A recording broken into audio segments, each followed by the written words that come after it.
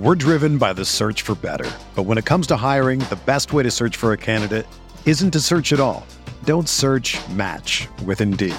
Indeed is your matching and hiring platform with over 350 million global monthly visitors, according to Indeed data, and a matching engine that helps you find quality candidates fast.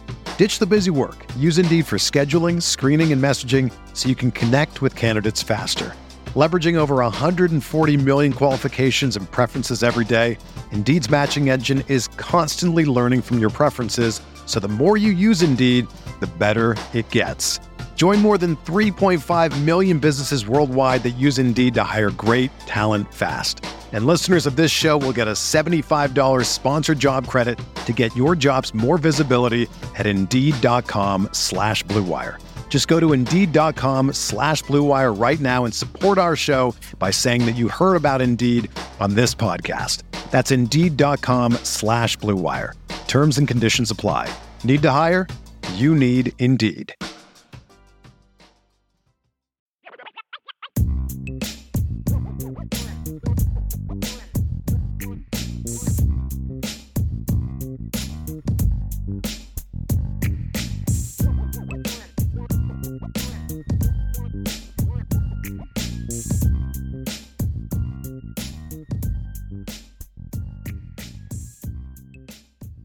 So Ryan, let's go mailbag. And we don't have a lot, so we're kind of still trying to find some, but most we don't a lot of comments, but we're looking for some questions as we get to this mailbag. So we'll get to those as well. We'll start off with a little super chat from FUSCND88. Haven't seen the chat for a while, man. So good to see you. It's okay, fellas. DeCovey here got surprised with tickets to the Marshall game this weekend. That's awesome. From his wife for his birthday. That's a pretty awesome wife thing to do right there. One question. I need the top 5 eateries around South Bend, breakfast and pizza spots preferred, please. Okay. So breakfast spots, a lot of people have given you, I'll just tell you my 2 favorite breakfast spots. Number 1, the Pancake House, which is over by Notre Dame's, pretty good. There's another place, Metro Diner, which is off of University and Main, which is in Mishawaka. It's not very far from campus. It's like less than 10 minutes from campus. It's over by the Target. It's called a Metro Diner. That's also really good. That's actually my wife's favorite place. If I want pancakes, I go to the Pancake House, obviously. But if your breakfast is more of like you like eggs and hash browns and bacon and stuff like that, I actually like the Metro Diner even more than Pancake House. I like their other stuff better, but Pancake House has really good pancakes. And Pancake House other stuff is pretty good too. But those are my 2 favorite breakfast places. We go to a place called Copper Creek over by our house. It's okay, but that's more about a matter of convenience than it is about it being the best breakfast place, because that stuff's all a little bit of a ways away from where we live. It's like 20, it's not that far. It's like 20 minutes away, but we don't often have time to spend 40 minutes in a car go and have breakfast. We're usually pretty busy. Pizza places. My 2 favorite, and there's a lot, Barnaby's, people talk about Barnaby's. I'll just tell you what my 2 favorite pizza places are. Number 1 is Rocco's, which is hard to get into. It's like kind of a destination spot for people when they come in town. So it can be harder to get into there if you don't have a reservation.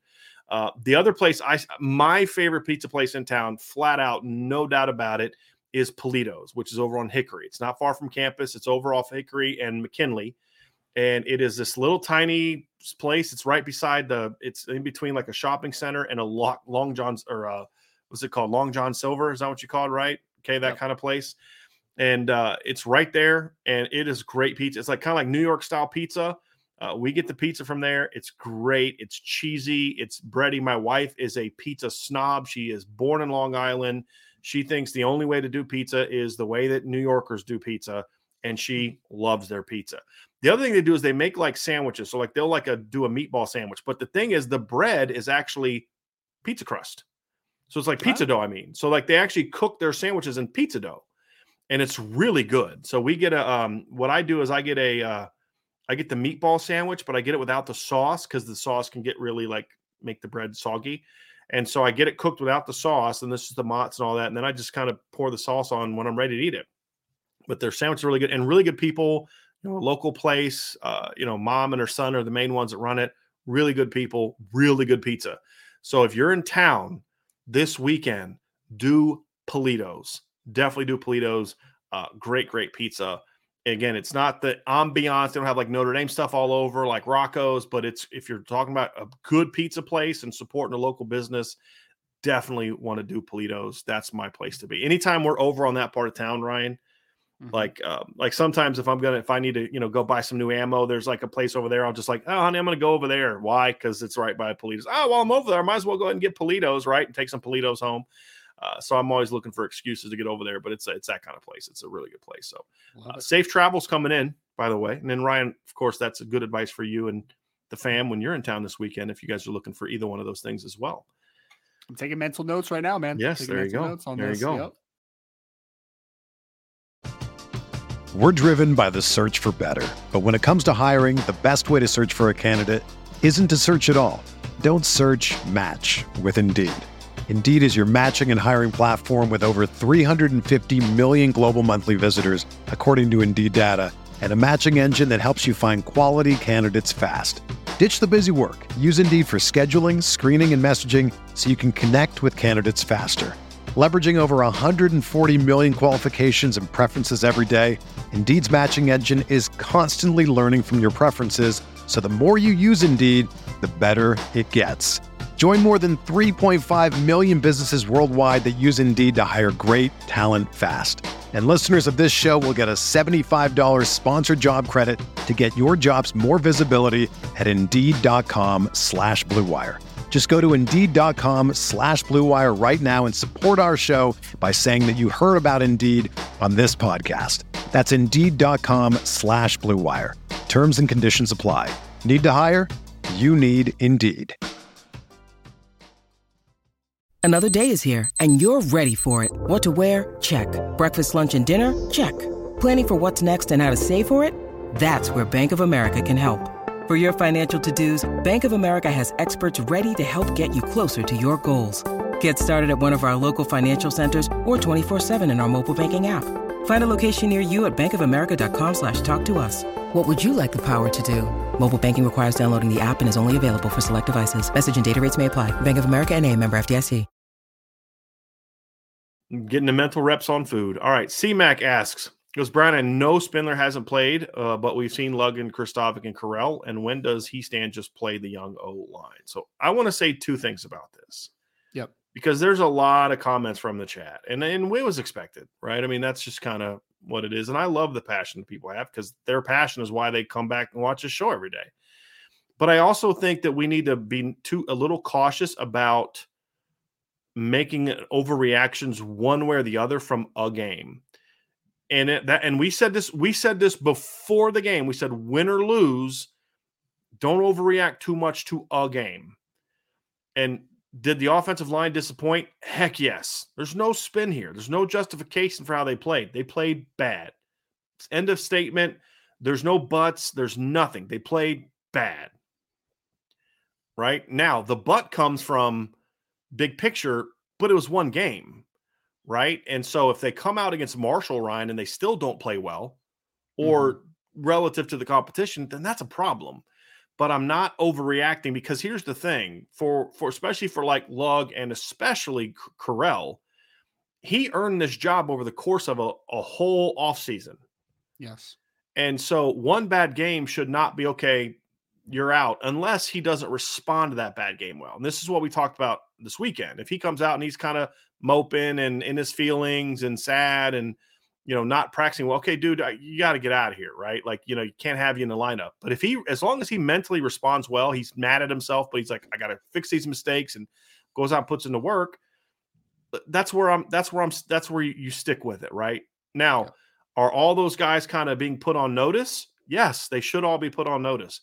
But from everything we've been told, there wasn't really a close competition for that next spot. Mm-hmm. And so you're just not going to make a change because of one bad game. Now, over the next 3 games, I am really wanting to see what these guys do because I will be willing to make a change going into BYU if guys don't play better, if I'm Harry Hiestand. Yep. Maybe even going into North Carolina if guys aren't playing better. Like, especially because, like you said, Ryan, these aren't rookies. Yep. These aren't sophomores. Like, if Joe Alt and Blake Fisher played poorly, I could have been like, you know what? I don't like it. It's not good. But, Blake, Blake, that was his 3rd career start. I mean, if you think about Blake Fisher, his 3 starts are Florida State and Jermaine Johnson, 1st-round pick, Oklahoma State and Ohio State. That kid's been thrown to the fire. I want to see what he does against someone who he's clearly the far superior player against. Yep. I want to see him step up and play well. But you could expect it from them. There's no excuse for Kristofic and especially Corral and Lug to play as poorly as they did. None. And so I want to see them play better. Now, if they don't, I'm going to be willing to make a move relatively quickly. You said put on notice, Brian. I think that's a perfect way to put it, right? It's you have two guys in that conversation that are fourth-year players, another one that is a sixth-year player. Like it's you can't make excuses for it anymore. Like you can't. Like it's put up or shut up time. Like that's what it is, right? So the fact of the matter is that Jaret Patterson is going to be back in the future, right? Like is it going to be for this game? Who knows? But either way, he is going to be back, and you have other talented players in the room.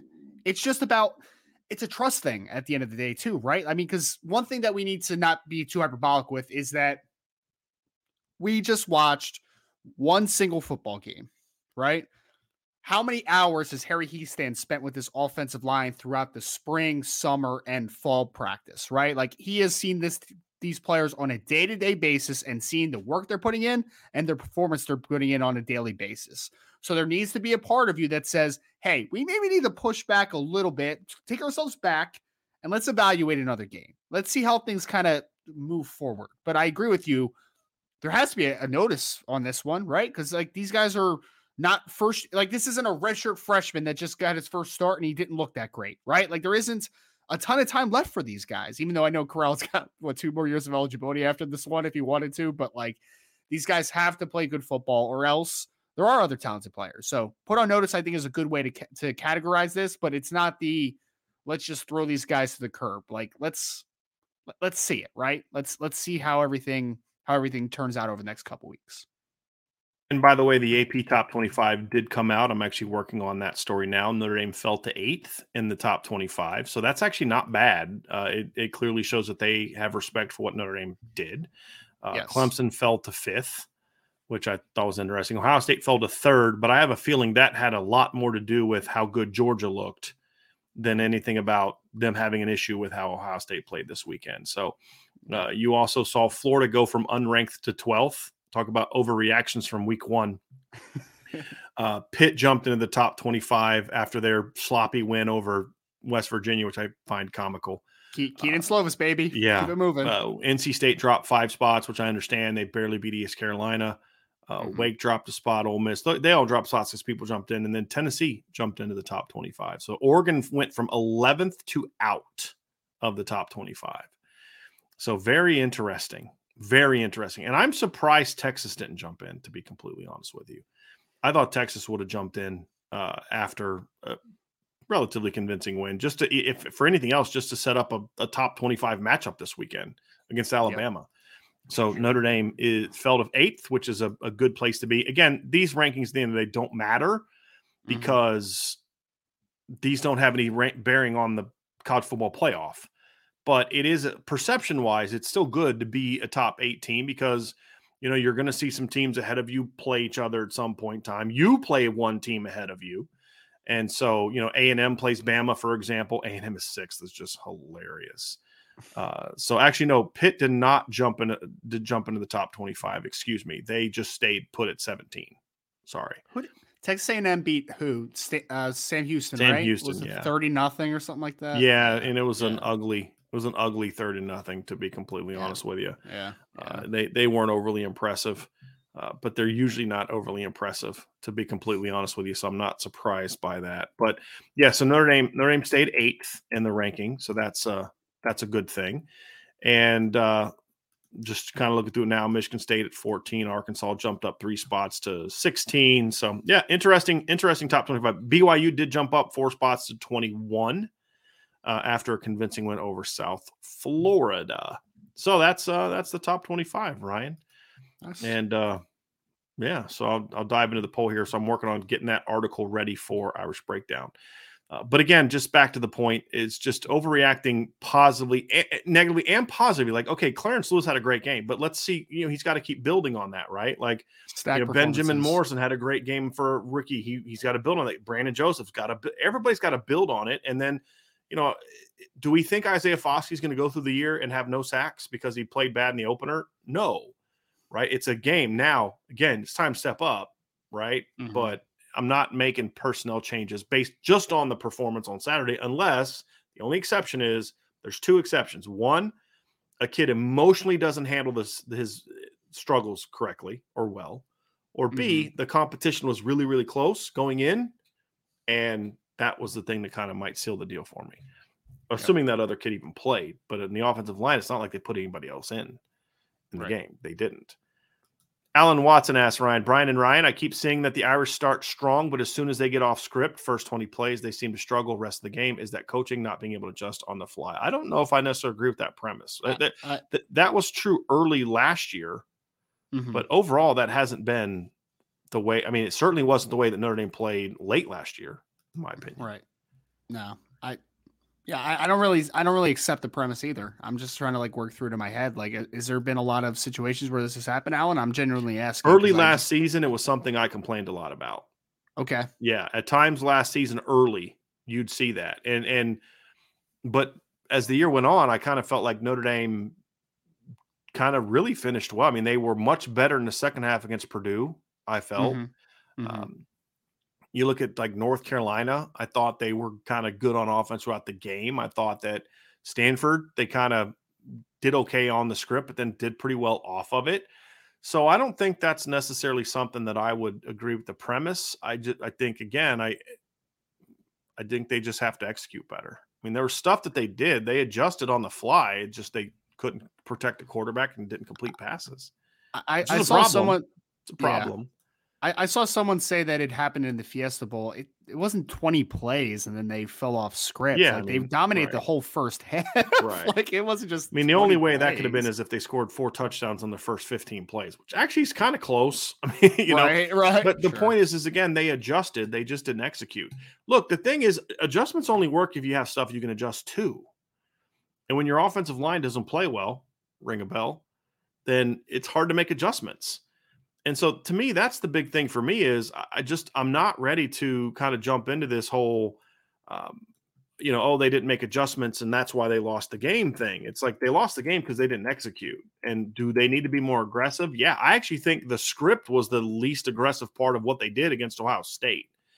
So, I understand where you're coming from and there have been times for that, but I just don't think that's necessarily something I would agree with right now, with this particular team where they are. Meyer 03 asked, did Tommy suffer from trying to use every single weapon other than the wide receivers, obviously, versus committing to one that was working regarding Estime? I keep seeing people say that Estime was working. Estime had 21 yards on 9 carries. I think Audric Estime is going to be fine, but I'm not looking at Audric Estime's performance against Ohio State saying, gee, they should have gave him the rock more. I think that they should have given Chris Tyree the rock in different areas. I think the issue is usage. Neither guy was used overly well, in my opinion. So, I mean, Audric Estime led all the other running backs in reception and carries. I mean, so no, I don't think that the issue was that. I think the issue was I want to see the receivers getting the ball more. I want to see Chris Tyree getting chances on some of these counters and inside zone runs, not just on jet sweeps. I want to see him being used in the screen game and different things like that. So I think how guys were used was an issue. I don't view it as trying to use every single weapon because some weapons I don't think he used enough, to be honest with you. So I think the only guy that I thought they force-fed a little too much was Mayer. And I don't think they did enough to use him as a decoy. That's the thing I didn't like. There were things that they did. If they could have just used him a certain way, maybe you can open up somebody else. I didn't see that on Saturday. I thought that they would be using Michael Mayer more as kind of that seam runner a little bit more. And that's kind of to your point, right? That's kind of like a clear route type of idea, right? But I also think that Michael Mayer could do more just generally as far as like being a seam runner and kind of threatening that area of the field, second and third levels. And for whatever reason, I felt like I just saw a bunch of sit routes, a bunch of curls, I had him running one route beyond 10 yards the entire game. He ran a backside seam route at one point, and that's the only route that I charted him running more than 10 yards. And like, I get it to a degree, Brian, because Michael Mayer is a good yak guy, right? Like he can break some tackles and do all that type of stuff. But we just talked about this whole offseason. I mean, and I think the staff has talked about it a little bit. The fact of like, Michael Mayer can do more than just being a, Right. underneath threat. Like, he needs to be a seam guy. He needs to work.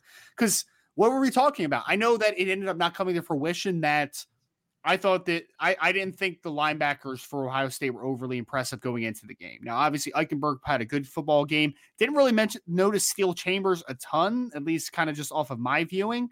But I feel like there was stuff that you could have taken advantage of those guys in the passing game, as far as in the seams and working over the middle of the field. And I just honestly did not think that Notre Dame did enough to kind of take advantage of that, and that goes from the Michael Mayer aspect. And also, I thought we were going to see a Chris Tyree on an angle route or an option route in the passing game. And you just didn't see it. And I'm a little confused on why, I thought that Notre Dame was going to be able to stress the second level a lot more. And for whatever reason, that just was not the case in this matchup against Ohio State. Yep. And then his follow-up question is, am I the only one that with the impression that Buchner wanted to let it rip more? I don't think you're definitely not the only one. Cause I think you could kind of sometimes see Tyler was a little frustrated, which I think also is kind of maybe why a couple of the throws he forced. Cause it's like, I'm not getting a lot of chances to make plays. So when I do, I need to do something with it. Yeah, exactly. And I think that's putting more on a kid than asking him to do more, where he knows, hey, I'm going to get chances. I need to make plays, but I'm going to get chances to make plays. Yep. He knew he needed to make plays, and he didn't get a lot of chances to do it. A lot of chances. He got some, and he didn't make some. But that's kind of the thing for me is I want to see him get. Look, he's a gunslinger, right, to a degree. And I understand you don't necessarily want to be that all the time, So I get why they did it to a degree. It's like you can understand something and still not agree with it, like it. Yeah, exactly. Yeah. So, well, that's like my wife makes a good point sometimes, and I'm like, nope, I still don't accept it. I'm sorry. Like you made a solid point though, but good case, but nope, still don't accept it. Sorry, honey. But I mean, Brian, I agree with you 100%. Because you want to talk about putting too much stress on a first, well, not a first year player, but a first time starter. He's trying to be too perfect, right? And I felt like that there were a lot of cases in that. Like there were a couple balls that I thought he forced. We talked about, I don't think we talked about it much, but he overthrew Lorenzo Styles was open down the right sideline for on a wide fade. He overthrew him, and there wasn't even that much pressure on that play. And that's honestly a play where I just think he actually got hit on that play. Did he get hit on that play? Yeah, he got hit on that play. He got drilled. Now, again, he still got to go through the completion route. I mean, if anything, if you get hit, the ball should be underthrown, right? Sure. But he's got to hit that, right? I mean, that's going to be part of the growing up process. But he did get hit. That was my only point. He did get hit. Gotcha. But I still think regardless, there were some throws where I thought it was a little telegraphed. I thought it was a little forced. Like it was, and that stuff again, if you're only going to get X amount of throws, you're trying to make the most out of your plays. And that's not how you want to be as a quarterback sometimes. Right. Like it's just, you want to play loose. And I feel like they didn't let Tyler Buchner play loose. That was my biggest criticism of them. Yep. Let's go to some more questions here. We do have some questions rolling in here. We have one from We Are Not Marshall. Brian and Ryan, why the training wheels from Reese? Oh, was he seeing this that warranted this game? What was he seeing that warranted this game plan? I mean, we've talked about this a lot, Ryan. I don't know. We don't know the answer to that, right? We've talked about it before. This is not a typical Tommy Reese game plan. This is what we saw in the bowl game. It's not what we saw against Stanford. It's not what we saw against Georgia Tech, Navy, North Carolina, Ohio State. It's just not a typical Florida State last year.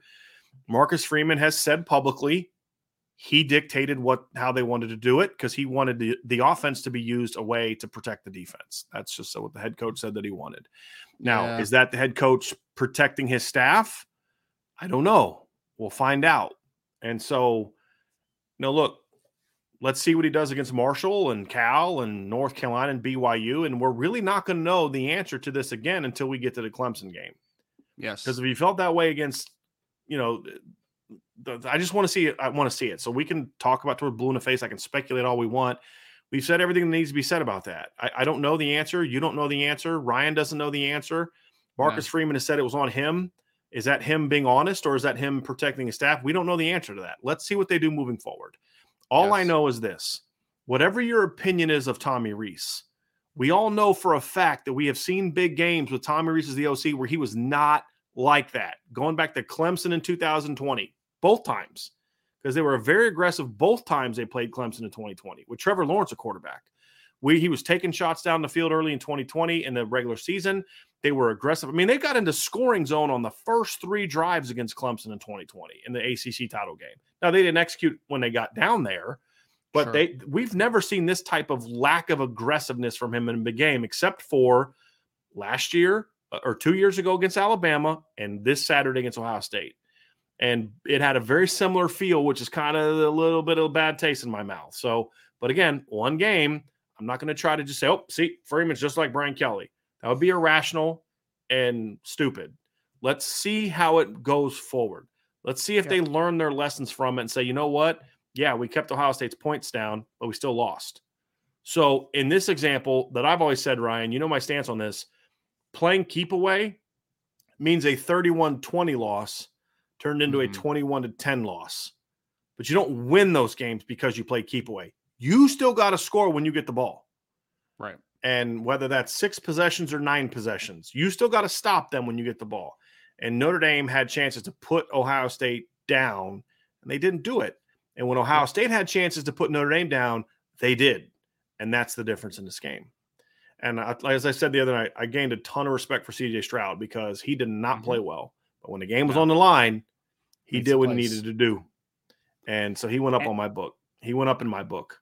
And honestly, that was my biggest concern with CJ Stroud going into the year from an NFL draft perspective is like, looks good in structure, goes through his reads, all that good stuff. But he didn't seem really make a ton of plays outside of structure. He killed Notre Dame in the fourth quarter, man, working outside the pocket and hitting the passes down the sideline. He looked good in the big moments. There's no doubt about it. But I mean, the question here again, I just want to reiterate that I don't know what Tommy Rees's thought process is. I'm not going to, judge a person based upon that. And again, time will tell the true story here, right? And if it is a Marcus Freeman, just wanted to play a certain brand of football, then guess what, guys? Marcus Freeman's also learning on the job, right? Like this is his first true game as the head coach. I'm not counting the Oklahoma State game. We got a question about that yesterday. I don't count the Oklahoma State game. This was the first real game as a head coach, in my estimation, in my opinion, and he's learning how to be a head coach still. So let's give it some time. I do count Oklahoma State in some regards. The thing that I think we've learned about Marcus Freeman in his first 2 games is there's 2 things, and he said it. He said the negative on yesterday. We got to finish. He said it after the game. He said it 15 times. We got to finish, and his team has not finished. In 2 games against top 10 opponents, Ohio State and Oregon and Oklahoma State, Ryan, they have led for about 80 of those 120 minutes of those games. Yeah. They lost both of them. They got to finish. But here's the thing that we also learned. And this is something I do think we can take away from the Oklahoma State game because he was the head coach, even though the staff wasn't there, Ryan. They were mentally and emotionally ready to play both games. Right. They weren't afraid of the moment. They weren't afraid of the opponent. They didn't execute the way they needed to execute, and they weren't able to adjust and make the right moves. The players didn't make the plays that they needed to do to win the games, but they put them in position. So that's a much better place to be than they have been in the past, where they weren't even competitive in these games more often than not. And so that's a positive sign if you're looking for positive signs. But again, you're not considered a success at Notre Dame because you were really emotionally, mentally ready to play in your loss. Right. You're judged at Notre Dame by being emotionally, mentally ready to play and then winning. And that's the thing that Marcus has to learn. And I'm really curious to see how Notre Dame reacts after they beat Marshall on Saturday. And we fully expect them to beat Marshall on Saturday. So I'm saying, but if they do in that situation, how does this team react? I wonder if there's almost kind of like get that monkey off your back and now just go play, get that win and then just go play.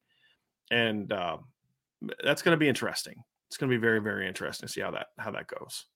All right, let's go to some more. We have a lot more. We have a super chat down here from Michael S. He goes, did Harry Hiestand in the past have replaced players during a season for bad play? How did it work out? Yeah, we've seen that. The 2014 offensive line got completely overhauled. I can't remember who I think Connor Hanratty got pulled out, but they had Nick Martin at center. If you remember that year, Ryan, they had Christian Lombard at guard and Steve Elmer at tackle. and then it just wasn't working. So he moved Elmer back to guard, kicked Lombard back out to tackle, moved Nick Martin to left guard because he was having some issues with his wrist, and then inserted Matt Hegarty in the starting lineup. And I thought the offensive line played pretty well down the stretch. Now, the team didn't play well in late 2014. But if you remember that year, Notre Dame rushed for 99 yards against Louisville. That's because they had that play where like they snapped the ball and it went like 30 yards over Everett Golson's head. You remember that? But Torian Folston rushed for over 100 yards that game. And he was one of only two backs all year to rush for over 100 yards against Louisville. And if my memory serves me correctly, the only two running backs to go over 100 yards against Louisville that year were Dalvin Cook and Duke Johnson, along with Torian Folston. So, and then of course they went out in the bowl game, and then he put McGlinchey in the starting lineup for the bowl game. And obviously they did really well, but they went for over 200 yards against Navy.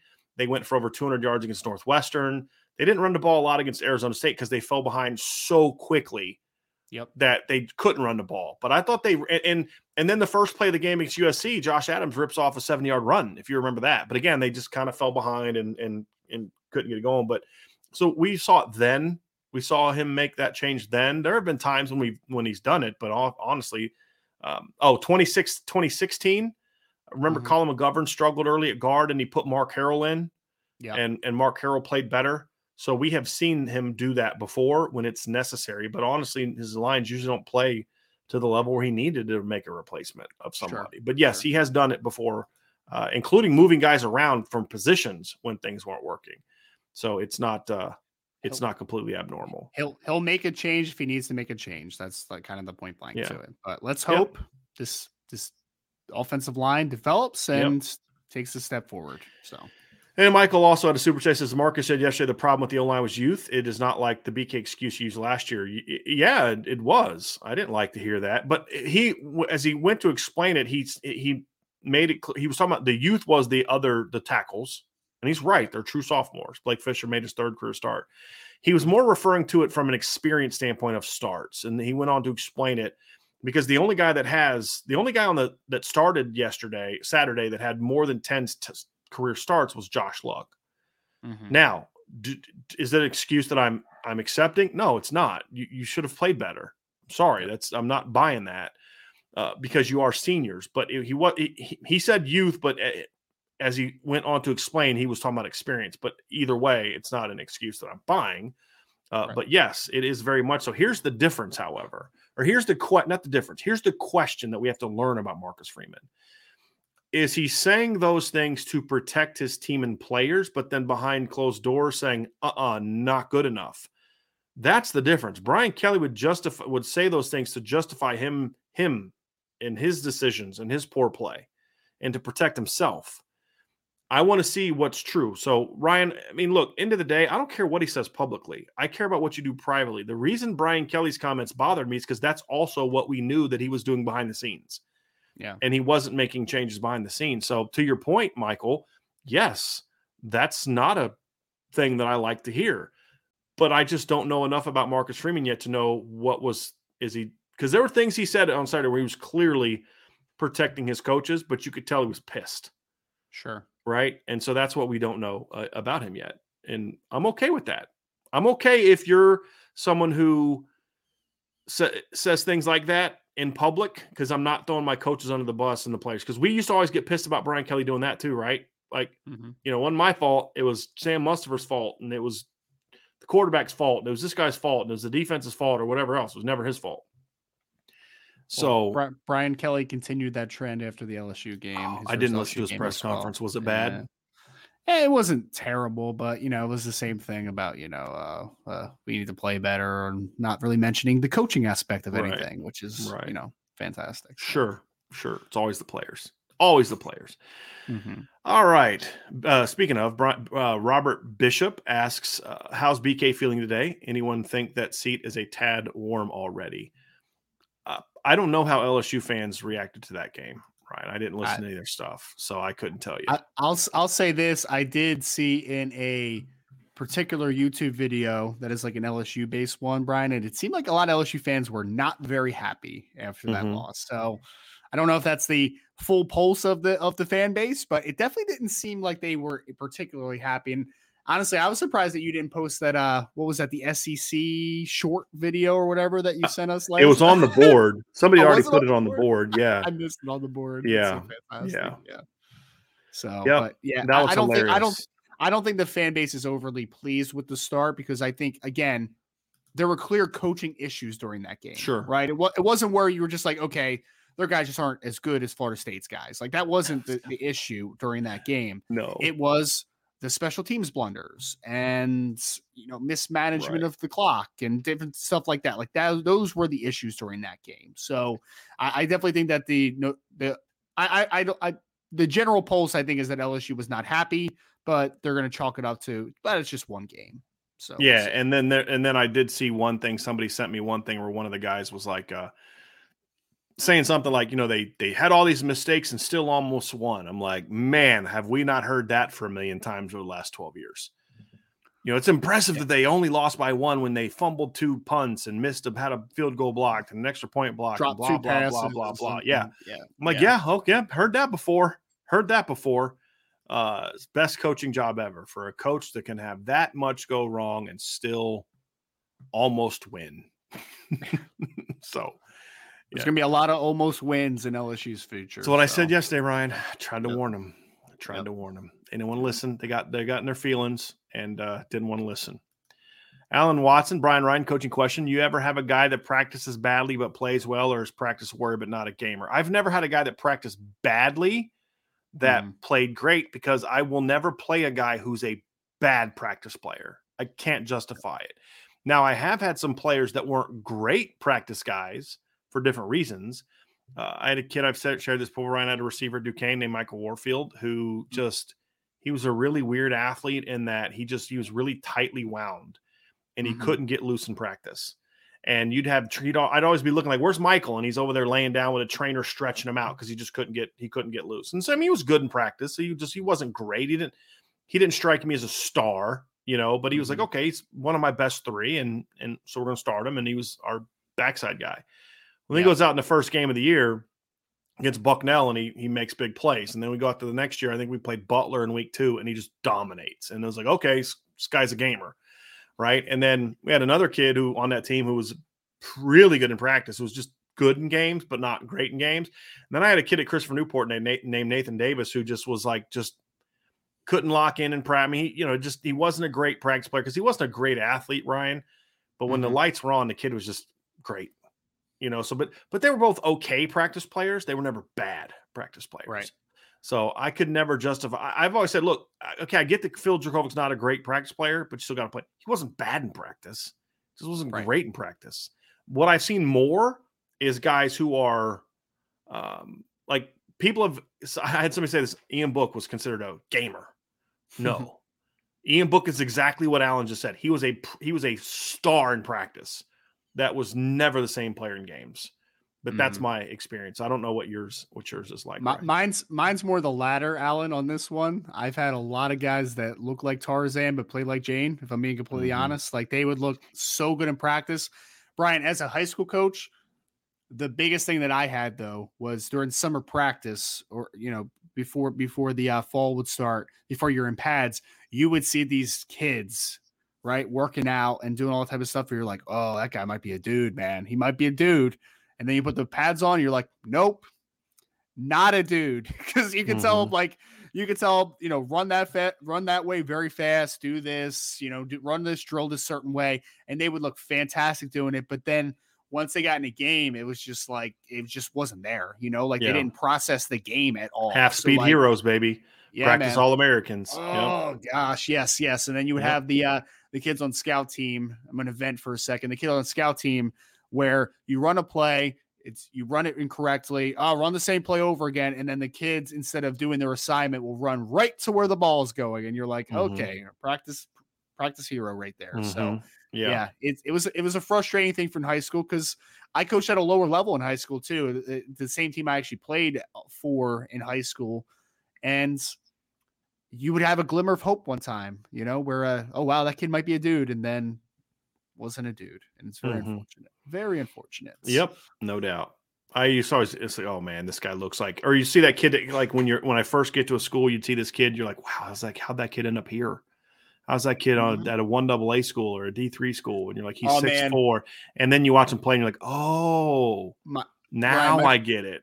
My first year there, my first year when I was at Frostburg State playing, there was a freshman defensive lineman that year who was literally no exaggeration, 6'8" plus and 320 pounds, and it was a good 320 pounds. And he could, Brian, I saw him dunk a basketball jumping off of one leg, and I was like, oh man. But then you saw him play, and you're like, oh, it's not very good. That makes sense. But like off the field, you're like, ooh. I was like, wow, I'm playing D3 football, but I think we got an SEC kid that could come out suck through the cracks. But nope, not very good football player. Not very good. Not at all.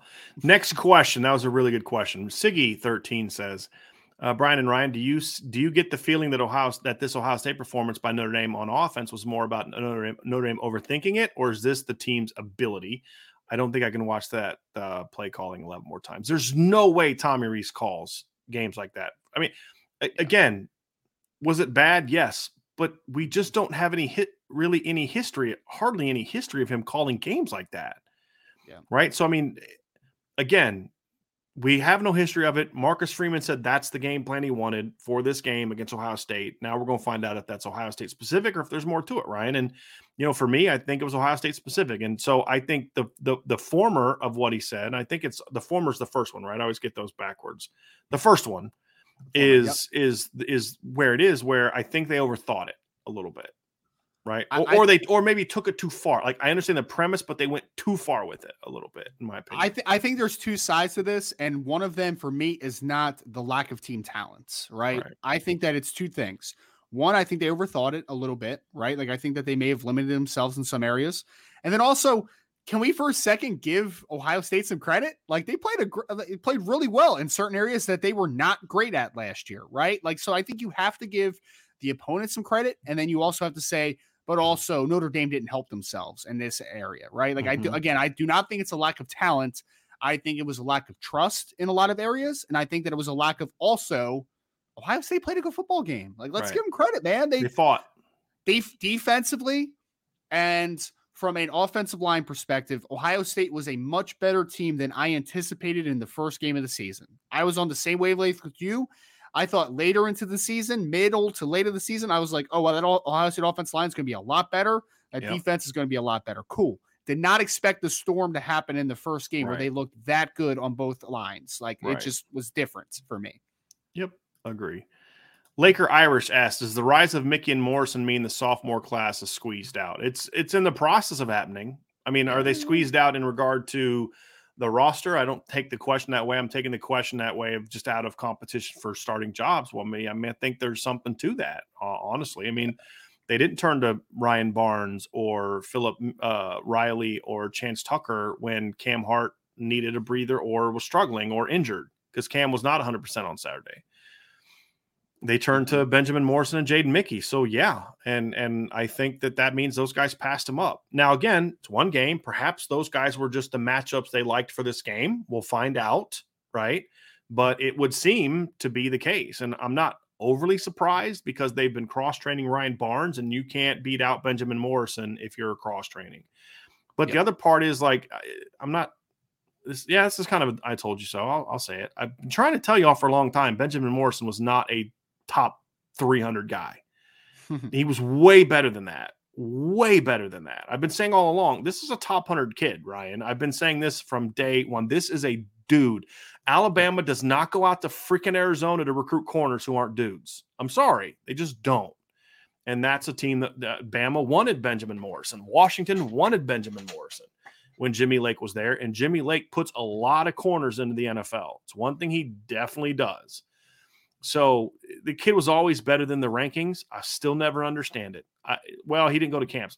Do you not have film? Do you not watch games anymore? Like, do games not matter anymore? That is a dude. I've been telling people this. I graded him as a top 100 recruit. I graded him as a 5-star upside. And even I'm shocked that he was that way in game 1 against Ohio State. Like, I'm surprised that it was that quick. But he is a dude. He is an absolute dude. Now, he played great. I mentioned this a little bit earlier about George Takis, but I had an agent buddy message me and say, who's number 20 on Notre Dame? I'm like, true freshman, Did you man. say You gotta wait a little buddy? bit. Yes, an agent buddy was like, who's number 20, man? I really thought we were about to have a talk. I thought at first I couldn't. Did he say agent buddy or Asian buddy? I was like, hold on a second. Let's make sure we specify. A sports agent texted me and said, who's number 20? He looks like the best defensive back on the team. And I was like, he's only a freshman, man. You got to wait a couple years for this guy. Yes. Back off, buddy. Back off. Apparently somebody else heard Asian buddy in the chat as well. I honestly was like, hold on a second. I want to make sure that that's said correctly so we don't get a strike against us. No. Yes. Agent buddy. He's long, he's athletic, but the thing we saw on Saturdays, he's really smart. He's instinctive. He just has a feel for the game. Seems confident, and he's a pretty tough kid too for a freshman. He's a skinny freshman and he played physical. But I thought the way he undercut that in route that he almost picked, that's a veteran move. Mm-hmm. Like you just don't see that. And again, we shouldn't be overly shocked because his dad played in the NFL, but also was a really good player at Arizona as a defensive back. Mm-hmm. But he's a really good football player, Ryan. Really good football player. And it's not even just the fact of, seeing the in cut and kind of being proactive with it. It's also the ability to make a decision to make the move, and then have the speed to close on it. Yes, exactly. I mean, that's the other thing. So all parts were impressive on that play. We had in our intel piece before the summer, we had a piece about Benjamin Morrison and how good he looked. And that intel piece came from an offensive person. So I was like, okay, well, we'll see. But yeah, it looks like it was legit. And I had another really good buddy who's a source who texted me. I swear to you, he texted me. I think I told you this, Ryan, about a week and a half ago before the game. And he said, what I'm hearing from the people I know around the team is that the secondary could be the best part of the defense. And I said, dude, no. Right. But for the opener, it definitely was. And if that proves true the rest of the year, most likely that's going to be a really good sign for Notre Dame. Yeah. If this is a repeatable performance, this team is going to be really good. I agree. Really good. Because if Notre Dame starts improving in the spots that we thought were going to be strengths and they carried what we thought may be a little bit of a weakness, then yeah, man, I agree completely. If that secondary is as good as they looked in the game one, then you're going to be in a good spot. You're going to be in a really good spot when it matters most. No doubt. All right. Next question from Jay Henry. What's a good number of pass yards for Buckner for you guys to feel comfortable with the offense versus Marshall? Jay, I don't know if I can give you numbers. I think for me, it would just be, if he only throws for 230 yards because he's out of the game by halftime, you know what I mean? Like then I don't know if that would be fair, but if he plays at least 3 quarters, Ryan, I got to think at least 250 yards. But the thing for me that I want to see more of, even more so than yards, I want to see a yards per attempt around 9 in a game like this. That's where I want to be. And I want to see the ball getting thrown down the field a little bit and successfully down the field a little bit is something that I want to see from this game. So because he can throw for over 300 yards and it not necessarily be impressive. Sure. You know what I mean? Like, again, if he throws the 3-yard crossing route and Lorenzo Styles breaks 9 tackles because the other team's not good, like Javon McKinley did to New Mexico, then that those yards don't impress me. You know what I mean? It's I care more about how it looks and how it's executed than I do more so the yards. I agree. I think that there is, again, like I've been calling for the RPO, right? If he just throws a bunch of RPOs and it's like that crazy number, like, okay, cool type of thing, right? But I think that this is a game where you're going to have opportunities to create explosive plays. I think that, I have to think that Marshall is going to say, okay, we have a good second level of defense. We got to stop the run. Like that's going to be a thing that I believe, especially after seeing that game where you're just like, okay, they're struggling to throw the ball at points. And I think that there's going to be a lot of one-on-one opportunities. There's going to be a lot of explosive play opportunities, and Tyler Buckner needs to make those. He does, because this is a big thing, Brian, because again, it's Marshall, but this could be a confidence builder for a quarterback, man. Like this could be a game where it's just like, oh, okay, I can do this. And then the next week you get a little better. The next week after that, you get a little better. And then you lead up into a BYU or a Clemson, whatever the case may be, where you need Tyler Buchner to open things up. Like it's a Mhm. necessity now, not just a luxury at that point. So I think that this could be a big week to start building that confidence. Let's build it. Let's build it. Get to the next question. Robert Bishop, do you guys think Florida is for real or Tennessee? I predicted Florida to win that game because what I kept saying to people is last year was the anomaly year. That was the team that was in the SEC title the year before, and the 2 previous years was a top 10 team in a major bowl game. Now, is Florida going to challenge Georgia for the SEC East? No. So they're not for real in that regard. But they are definitely a top 25 team talent-wise, Ryan. And I'm not surprised that they beat Utah, who I said is I'm just not impressed with. However, what I will say is I actually did like how Utah played on Saturday. Play tough. They battled. Florida just had better players, which is what I expected it to be. And Florida needed a crazy ending at the end to win the game. So I actually came out of that game with more respect for Utah than I had going in, to be completely honest. Again, it was like Notre Dame. They were not overwhelmed by the moment. They were not overwhelmed by the crowd or Florida's speed. They just got beat by a better team. Yes. And props to them for. So I actually came away more impressed with Utah than I did. But Florida that's exactly what I expected Florida to be.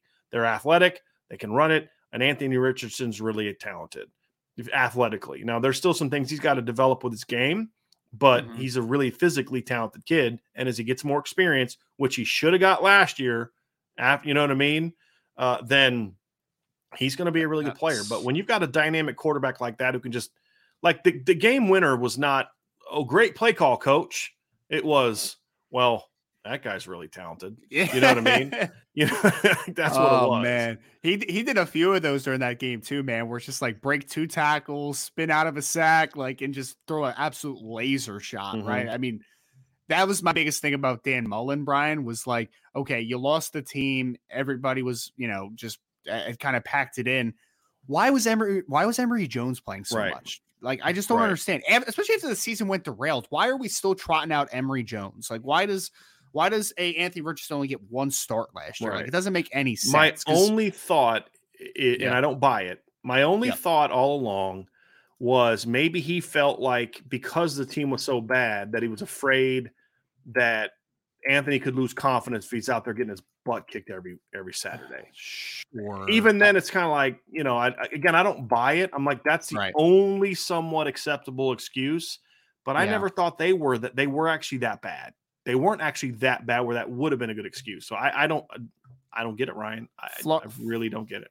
Florida's always one of those teams that's going to have talent. Like, there's never going to be an absence of talent because they're in a hotbed, right? And they're going to recruit and they're going to do all that type of stuff. And I know you could say that, maybe the previous coaching staff didn't recruit as well as you would want at a University of Florida. And that's fair. I accept that. Relative to their standards, correct. Yes, to their standards, 100%. And especially when you are where you are located in the country, there's not an excuse to not recruit at a higher level. So I accept that with Dan Mullen.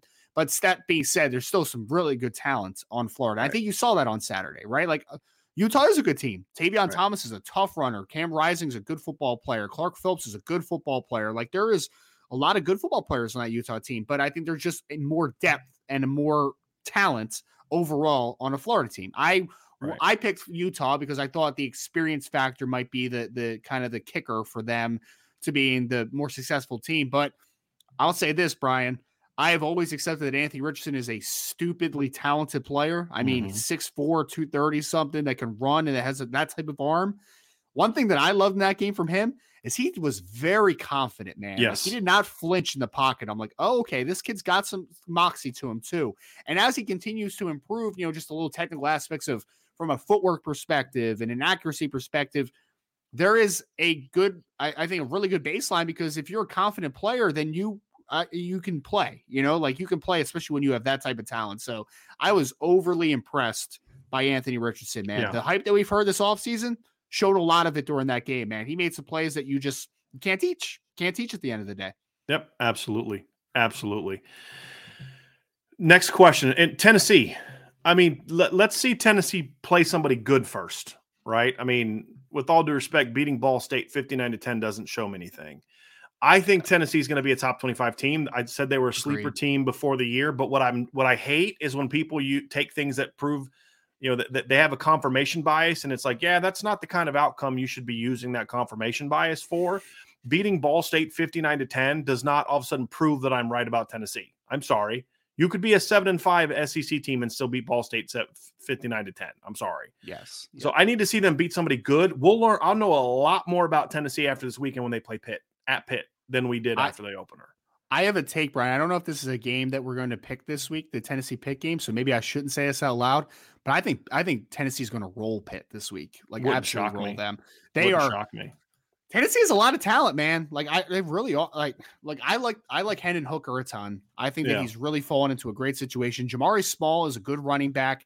They have the wide receiver that's name escaping me right now, the longer kid, but he's a really talented football player. Cedric Tillman. Yep. Cedric Tillman's a really good football player. They have some experience that has come back on that offensive line, Jerome Carvin and the right kid that plays, left tackle, right tackle type of player.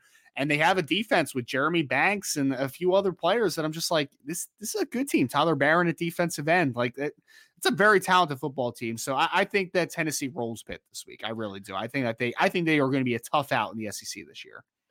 Agree.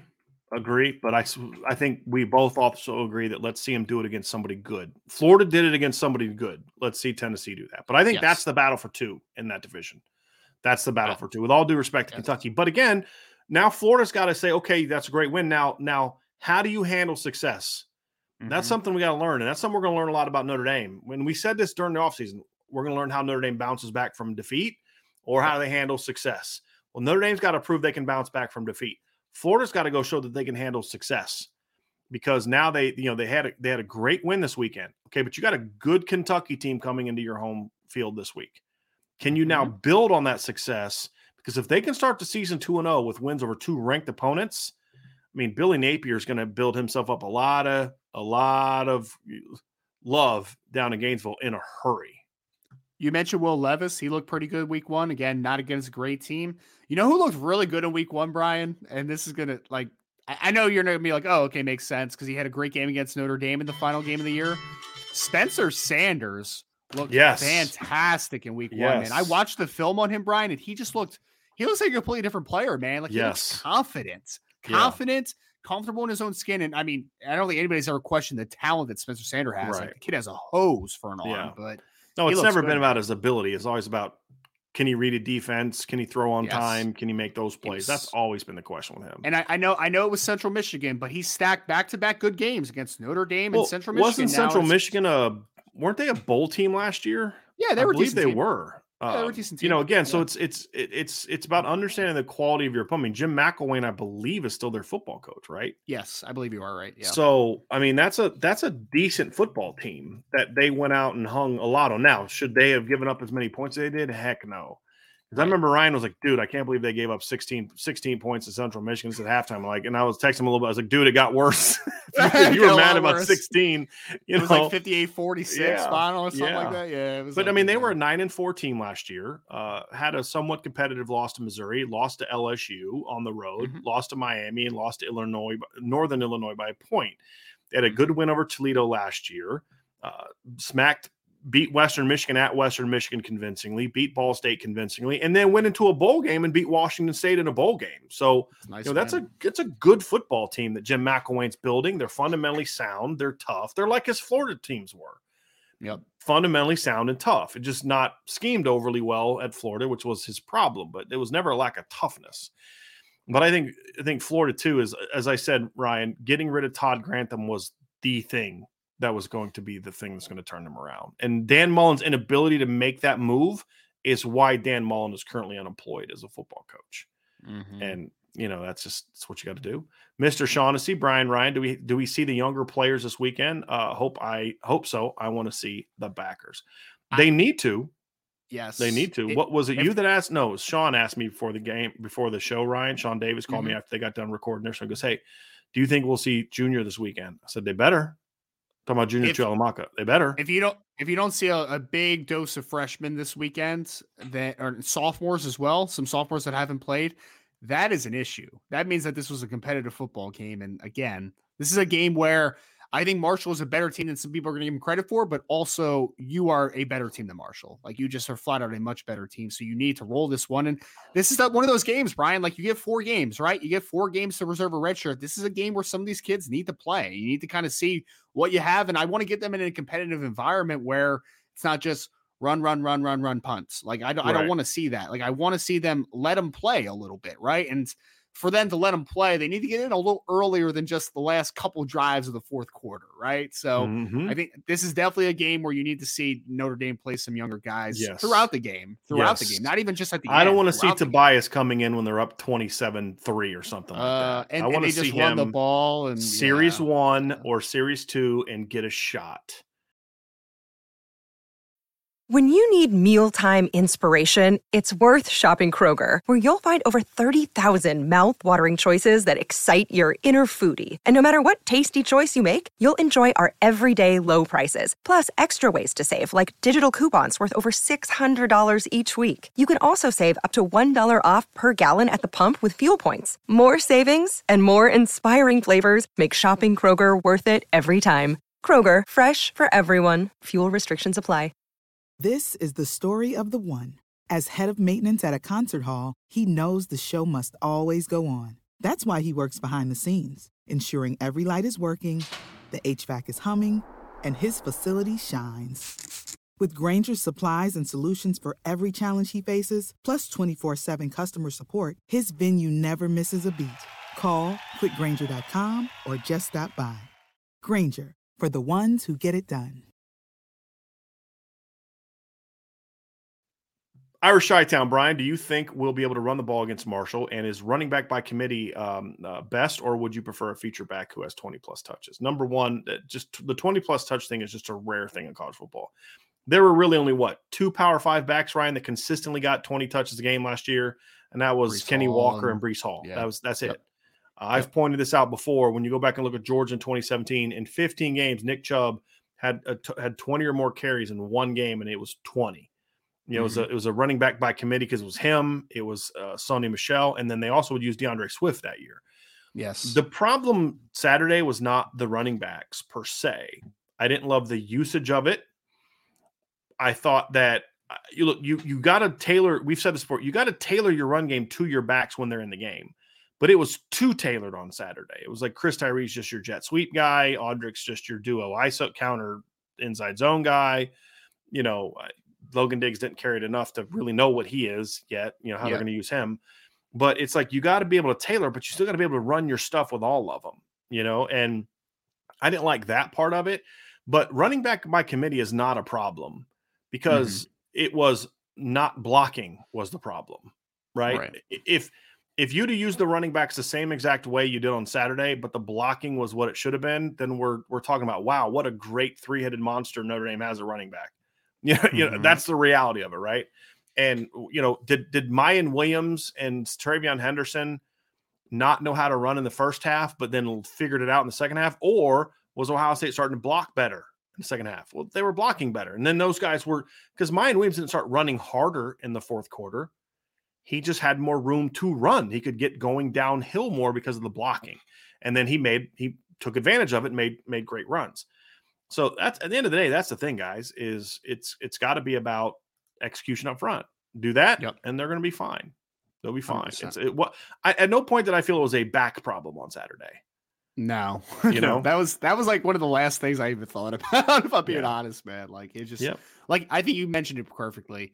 It was a usage thing for me, like because we've talked a lot. I mean, Brian, like I think that there are a couple running backs on this team that I think have a skill set that you can use them in multiple ways. And I felt like, to your point, I think it was very niche-y on Saturday, right? Like it was just like, this is the guy, this is what they want to run.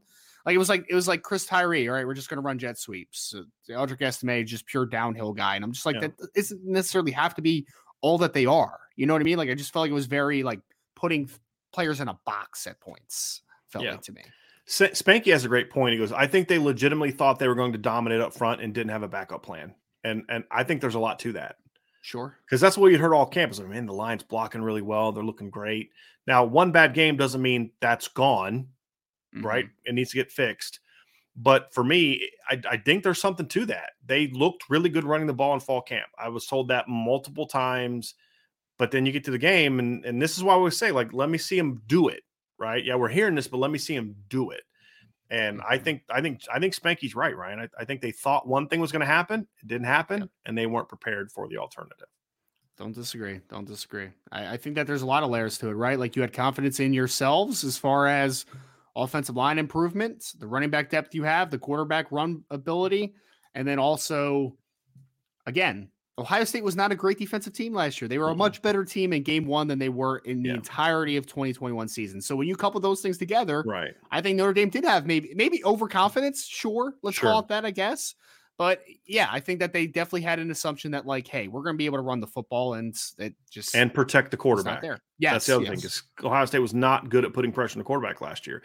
And the stuff they were doing to get pressure, some of it was really good scheme, but not stuff that they should have been unprepared for, right? I mean, you and I talked about this stuff when we did our film session last Tuesday. When we talk about, like, they'll bring different guys from different places, you got to be prepared for it. They'll bring the linebackers on stunts and stuff like that. We talked about that last week. So it was just bad execution. I mean, as simple as that. It was bad execution.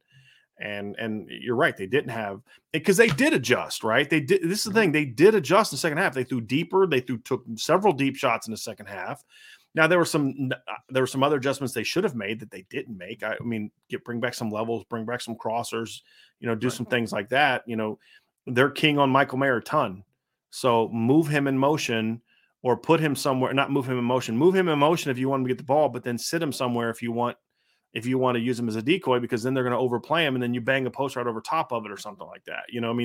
Or have him run a 10-yard option route and then run the safety over the post route and then bring like a deep, overhead drag. That sounds like a great plan, but you know what? That takes time to protect, and they weren't giving them time to protect that. So there was also some limitations to some of the adjustments you could make schematically because you couldn't protect the quarterback. Right. And that was probably the most disappointing thing to me, was that, even more so than running the ball, was that. That was strange. Yes. Strange. All right, here we go. Here's an interesting one from Rob Thidoff. Let's say in an alternate universe on November 11th, 1993, Pete Bursich doesn't drop the INT and we beat Boston College and Nebraska in the Orange Bowl. Obviously, we have a national title, but how did the next 29 years go? I think we were asked this before the summer, Ryan. I don't think things change. I think that was going to be Lou Holtz's last great team, because he had lost some coaches. He wasn't replacing them well, in my opinion. I mean, part of the reason they lost that year is because he hired Rick Minter as a defensive coordinator, and he wasn't that good of a defensive coordinator, right? That's why they gave up 41 points to Boston College. I don't think it would have changed a whole lot. I think the only thing it would have, as far as what happened next, I still think they probably, it would have maybe given them, I don't know, maybe they could have got a better D coordinator than Bob Davie, but I don't know who that would have been. I don't know if anything would have changed, because I think it still would have played out very similarly as it did. I think what would have changed is how Lou Holtz is viewed. He's already considered a great coach, but I think if he'd had 2 titles at Notre Dame, things would look a lot different, in my opinion. But as far as the outcomes, because the reality is Lou won that title while the school was fighting against the football team. That's what hurt Notre Dame. It's the school decided they didn't want Notre Dame to be great at football again. And that had happened before in the past. It's just they didn't bring in an era to replace them, those type of things. Yeah. And that's the difference. Adam Blair. I do like those questions that are kind of like, what ifs type of stuff. Mm-hmm. Like, have you watched like they're like the Marvel shows that are like the what if this happened type of thing. So no, I've heard about it, but I've never seen it. Yeah. They're interesting. I kind of like those types of situations, but yeah, that's interesting. Yeah. What if this happens? It's a good one, yes. But I don't know if, I think the only what if I have, Ryan, is what if they would have hired Barry Alvarez instead of Bob Davie. That's the only what if that I think would have had. Like, I think George O'Leary would have been better than Ty. Sure. But it's not like he's returning them to the Lou Holtz days. Mm-hmm. He would have been a Brian Kelly type. Good, but not good enough. Right? Right. That's the only thing that to me would have been different. I think if they would have said, the only what if I have, again, is if Barry would have been hired instead of Bob Davie. For two different sides of it too, right? Because it's like, what would Notre Dame be? But then also, what would have happened with Wisconsin? That's right. It's a good point. It's a good point. It's a really good point. Really good point. Adam Blair with a question here. Guys, do you think Notre Dame should start recruiting bigger offensive linemen and D, kind of like Bama in Georgia? I was curious because Justin Scott is a perfect fit for that. I'll push back a little bit on that. I don't think Justin Scott's a perfect fit for the Georgia and Alabama defense. I think Justin Scott's a perfect fit for a dominant defensive line no matter what you do. Right. I mean, he's a great player. He can play a 3-4 DN spot. He could play a nose. He could play a 3 technique and a 4 down. He's a great player. And it's not necessarily because of his size. It's his size plus athleticism combination. Yes. Does Notre Dame need to start recruiting bigger defensive linemen? Marcus Freeman would say yes, which is why they are doing that. So, Adam, I think you're onto something. I do think they need to get bigger up front. It's just you can't fix that in one offseason.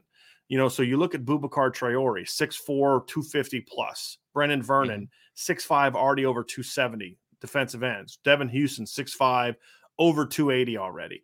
Brandon Davis Swain as a junior, 6'4", over 240, big kid. Keon Keeley, super long and twitchy. You look at the kids that they're recruiting, and Elijah Rushing, great length and size. Nigel Smith. Armel Mukum. Well. That's another one. 6'3", 6'4", 250 plus pound kid with a great frame. So, Adam, I think you're onto something. I do think that they want to get bigger and longer up front while maintaining athleticism. They're not going to look like Georgia because it's a different defense. It's a different kind of defense. Georgia needs a 300-plus pounder nose tackle. Notre Dame doesn't need it. If you can get one, great, but you don't need it. But offensive line-wise, I have no problem with the size of the players they're recruiting. I mean, this incoming freshman class is going to be massive. That was a concern that I had about Jeff Quinn's recruiting. Because he was recruiting smaller, skinnier guys. I mean, Tosh Baker was always going to need to add a lot of weight. Michael Carmody was going to need to add a lot of weight. Emil Wagner is a kid that's going to need to add a lot of weight. Caleb Johnson is a kid that needed to add a lot of weight. Joe Walt's a kid that needed to add a lot of weight. Now, he had the DNA and it's worked out. But other than Blake Fisher and maybe Rocco, Ty Chan, right? Most of the guys they've recruited need to add a lot of weight guys. Where if you look at the first class for Harry, Joe Otting's the only guy like that I can really think of. I mean, Elijah Page is already over 300 pounds. He has a much different frame. Like, he can get a lot bigger, but he's got a much different frame than Tosh Baker had from the same high school, right? Charles Jagusah's already huge. Sullivan Abser's already huge. Sam Pendleton's already over 300 pounds. So I do think there's something to that, but I don't think they need or can recruit a bunch of 330 pounders because you just – guys like Blake Fisher just aren't in the North a whole lot. They're just not. They're more kids. You'll find them in Texas and Louisiana and Georgia and Alabama and places like that. That's usually where you find them, North Carolina. And you're just not going to get a ton of those guys. You're going to get more of the Mike McGlincheys, the Liam Eichenbergs, and that's fine. I mean, those guys are part of great lines. Every now and then you'll get a Quentin Nelson in the North. Every now and then you'll get a Blake Fisher in the North. But more often than not, you're going to get Joe Waltz and guys like that. And that's fine. That's totally fine. Again, Notre Dame's size on the offensive line was not a reason why they struggled on Saturday. And especially once they get Jarrett Patterson back, because he's got a little bit more beef to him than Andrew Kristofic does. But no, that's not the reason why. Defensive line-wise, though, yes, I do think they need to get bigger, yes. Yes. Yep. Interior defensive line, there's no doubt about it, especially. But, I mean, offensive line-wise, Brian, I mean, if Jarrett Patterson plays, every one of your starters is over 308 pounds, right? 308 or bigger. And right. Well, I mean, once Kristofic replaced Patterson, that changed because he's only 300 even. Sure. But, yes, your normal line. Like Zeke Correll's issue on Saturday was not size. No. It wasn't. It was he stopped his feet. And I don't care if you're 325 pounds. If you stop your feet and a guy that's 280 doesn't stop his feet, you're going to lose. You're going to lose. That's just the reality of how it goes. No doubt about it. All right, let's keep rolling through these. Michael S., what do the linebackers need to do to improve? You want to handle that one there, Ryan? Yeah, sure. I think that for me, it depends what position you're talking about, right? I think that the thing that is key from linebackers in general is have to have great eye discipline. I think that was lacking at some points in the game, more from a Maris Loifau perspective.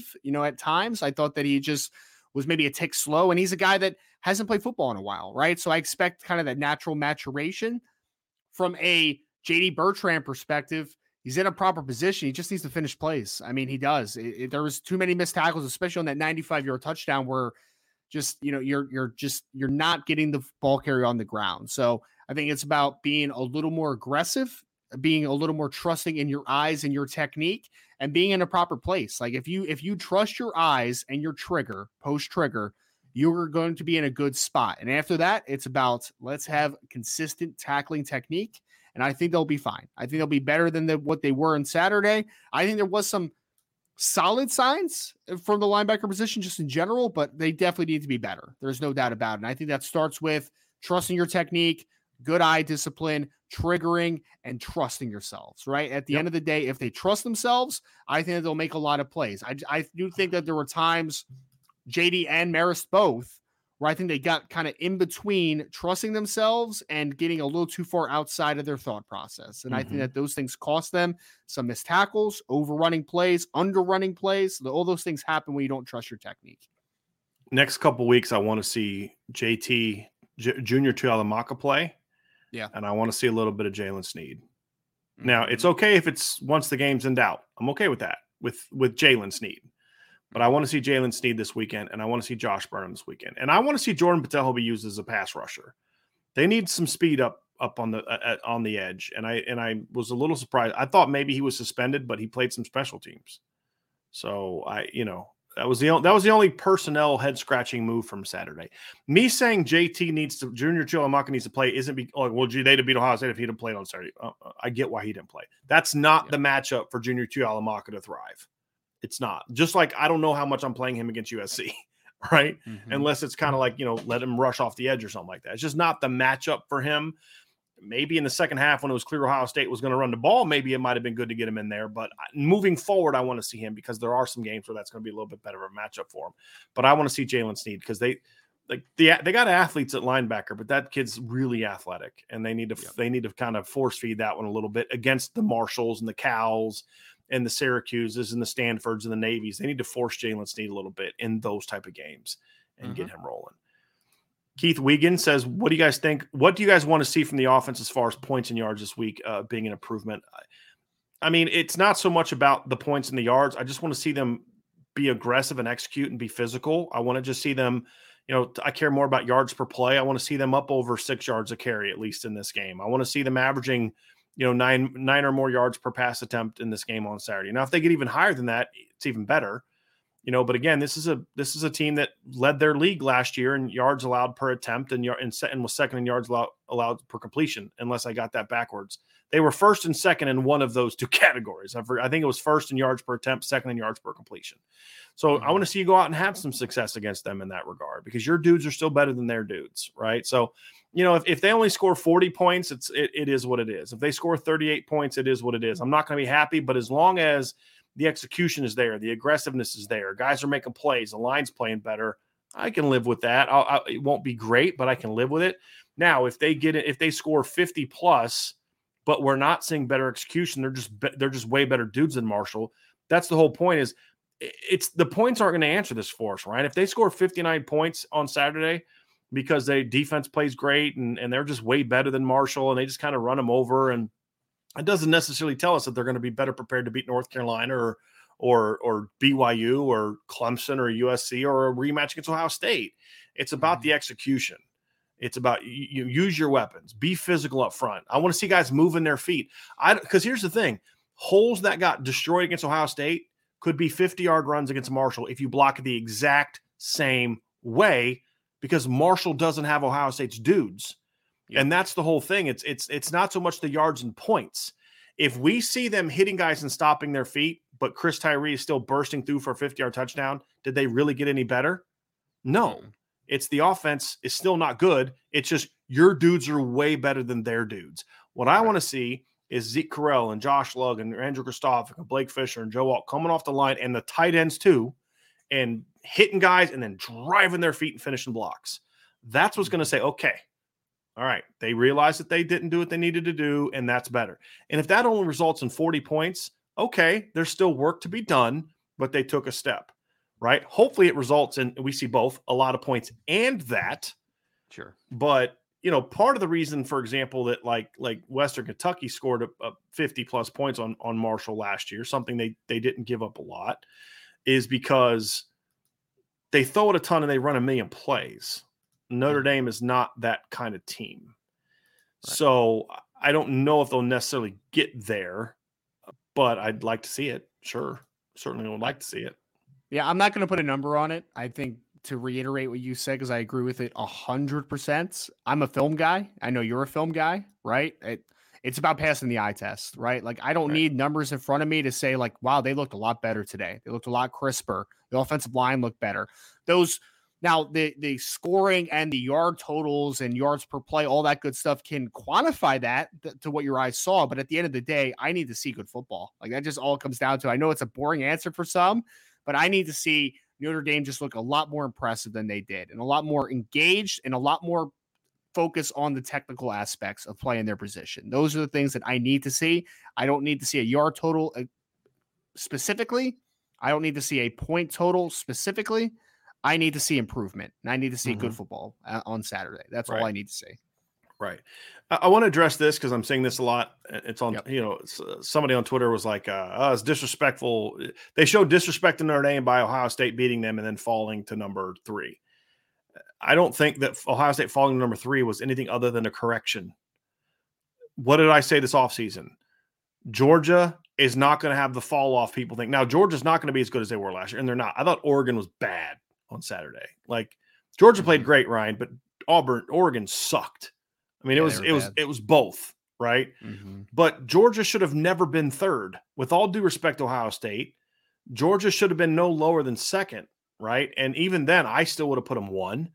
But this is a correction. Ohio State had a great win on Saturday. They beat the number 5 team in the country at home by 11. That's a great win.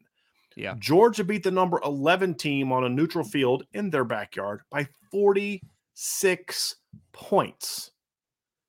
Right? That's a little different. And so that's what the jump was. It had nothing to do with who the only way Ohio State was going to be able to stay at 3, the way Georgia played against Oregon, was if they blew Notre Dame out. That was it. Right. But you got to think about it. Also, I think the perception is, they didn't cover the spread, right? I mean, that's dumb, but that's how some voters are. And it's also why we like to talk about the polls, but that's why I'm also glad that they don't matter at the end of the day. All right. Siggy said, Ryan, what are your thoughts on taking a toddler to a game? Meaning with travel, I have 2 toddlers and can't convince the wife it'll work. Well, Siggy, I guess my first question would be, how are you getting to the game? Like, how far are you from Notre Dame? We drove from New Jersey to South Bend, which was about a 10-hour drive, right? So it was rough, if I'm being honest, right? Like, we stopped kind of halfway there to just kind of chill for a night, and then got there the next day. And it was, it's not fun traveling with a toddler, for being honest, right? Like, that's not too much fun.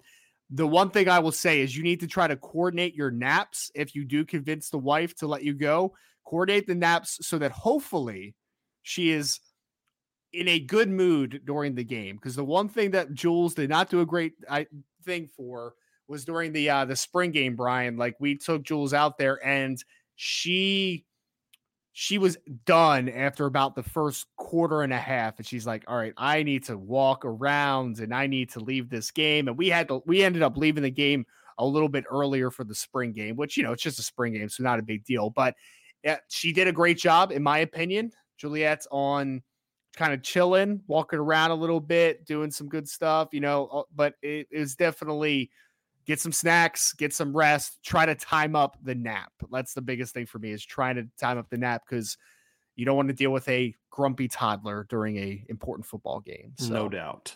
Yeah. No doubt. All right. Last few before we get out of here.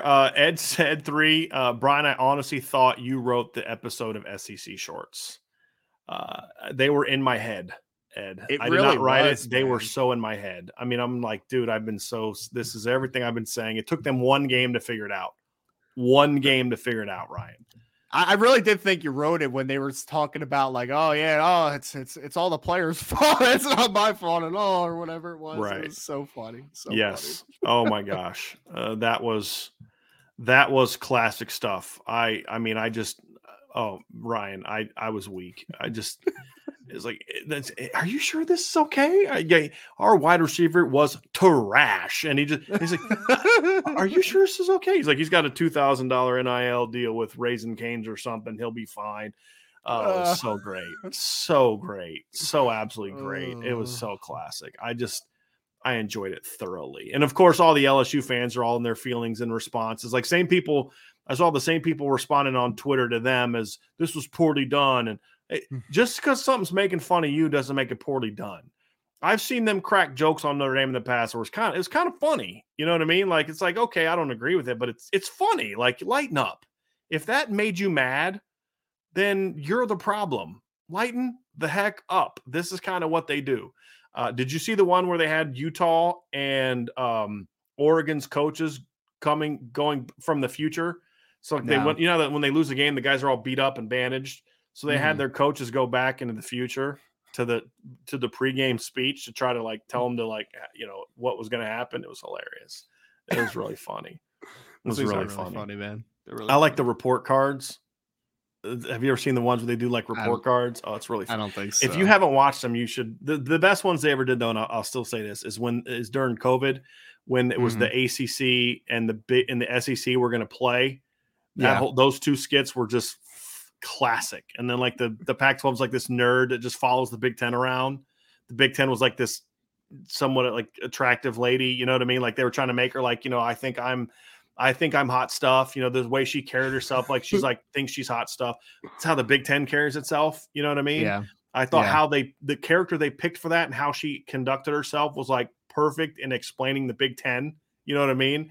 And then the Pac-12 is like this tall, nerdy looking guy that like can't kick a football. And like, we'll take you, but we're not taking him. She's like, that's fine. Just leave him behind. It was so great. That's awesome. It was so great. I think those things are just incredibly well done. Yeah. That and what was his Joey from Barstool? Molinaro. Yeah. The one he did with Brian Kelly. Saban and Kelly. Yeah. Brian, how the hell did you get on this call? It was so great. Because he's arguing with Jimbo Fisher. Yeah. And then he's a Jimbo super high pitch talking a million miles an hour. And then Brian Kelly, gets on there with his little Savannah accent. And he's just like, oh, it's so good. Brian, how the hell did you get on this call? All right. It was so good. So good. Oh my goodness gracious. That was wonderful. I might have to go watch that after this is over. Oh yeah. Have you seen it or are you just like watching it again? I've seen it a million times. Yeah. Go watch some of the SEC Shorts ones. Those are really, really good. They're really well done. Really well done. And they have like different actors and actresses all the time. Like go watch the one from when Georgia lost to South Carolina in 2019. It was so good. It was really good. Like every time they're going to show highlights, he's like changing the channel. He's like cutting the cord because he's trying to make his girlfriend's the college football playoff. And he's wearing a Jordan. Then at the end, this lady shows up with like condolences flowers, and then she turns around and realizes what happened, and she's like screams really loudly. It was just really funny. It was hilarious. Very well done. Anyway, that is going to do it for today's show, everybody. Thank you all so much for everything today. Being with us, great crowd today. Before you leave, hit that like button, hit that subscribe button, hit the notification bell, share this podcast. And of course, if you're listening via podcast, give us a 5-star review, sign up for the message boards. We have a lot going on. Just because Notre Dame lost does not mean we are slowing down. We're going to keep going. Notre Dame's going to keep going. And we're going to have a lot of great content for you tonight. We will not have a show tonight because Sean Stiers is out and Vince isn't able to do the show. So there will be no IB Nation Sports Talk tonight, but they'll be back tomorrow as well. On Wednesday, and then we'll have a show on Thursday as well. So everybody have a great rest of your night. We will talk to you again very soon on the Irish Breakdown Podcast.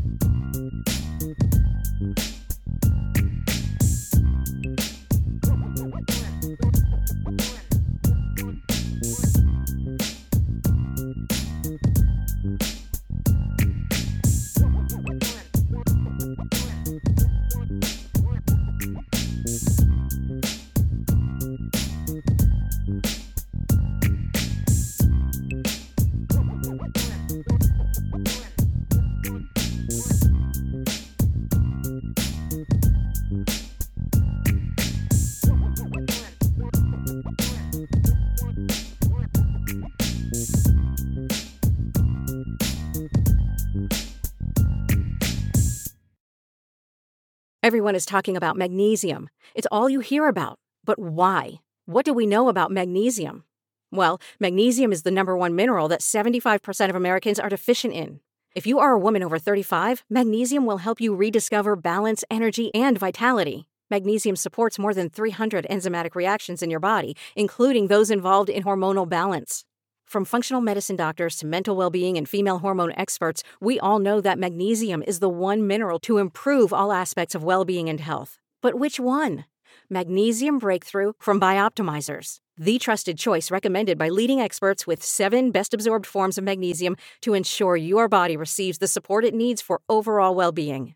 Go to bioptimizers.com/balance today and use code BALANCE10 for 10% off. Support your journey to wellness at bioptimizers.com/balance. Magnesium Breakthrough from Bioptimizers, your foundation to optimal health and vitality.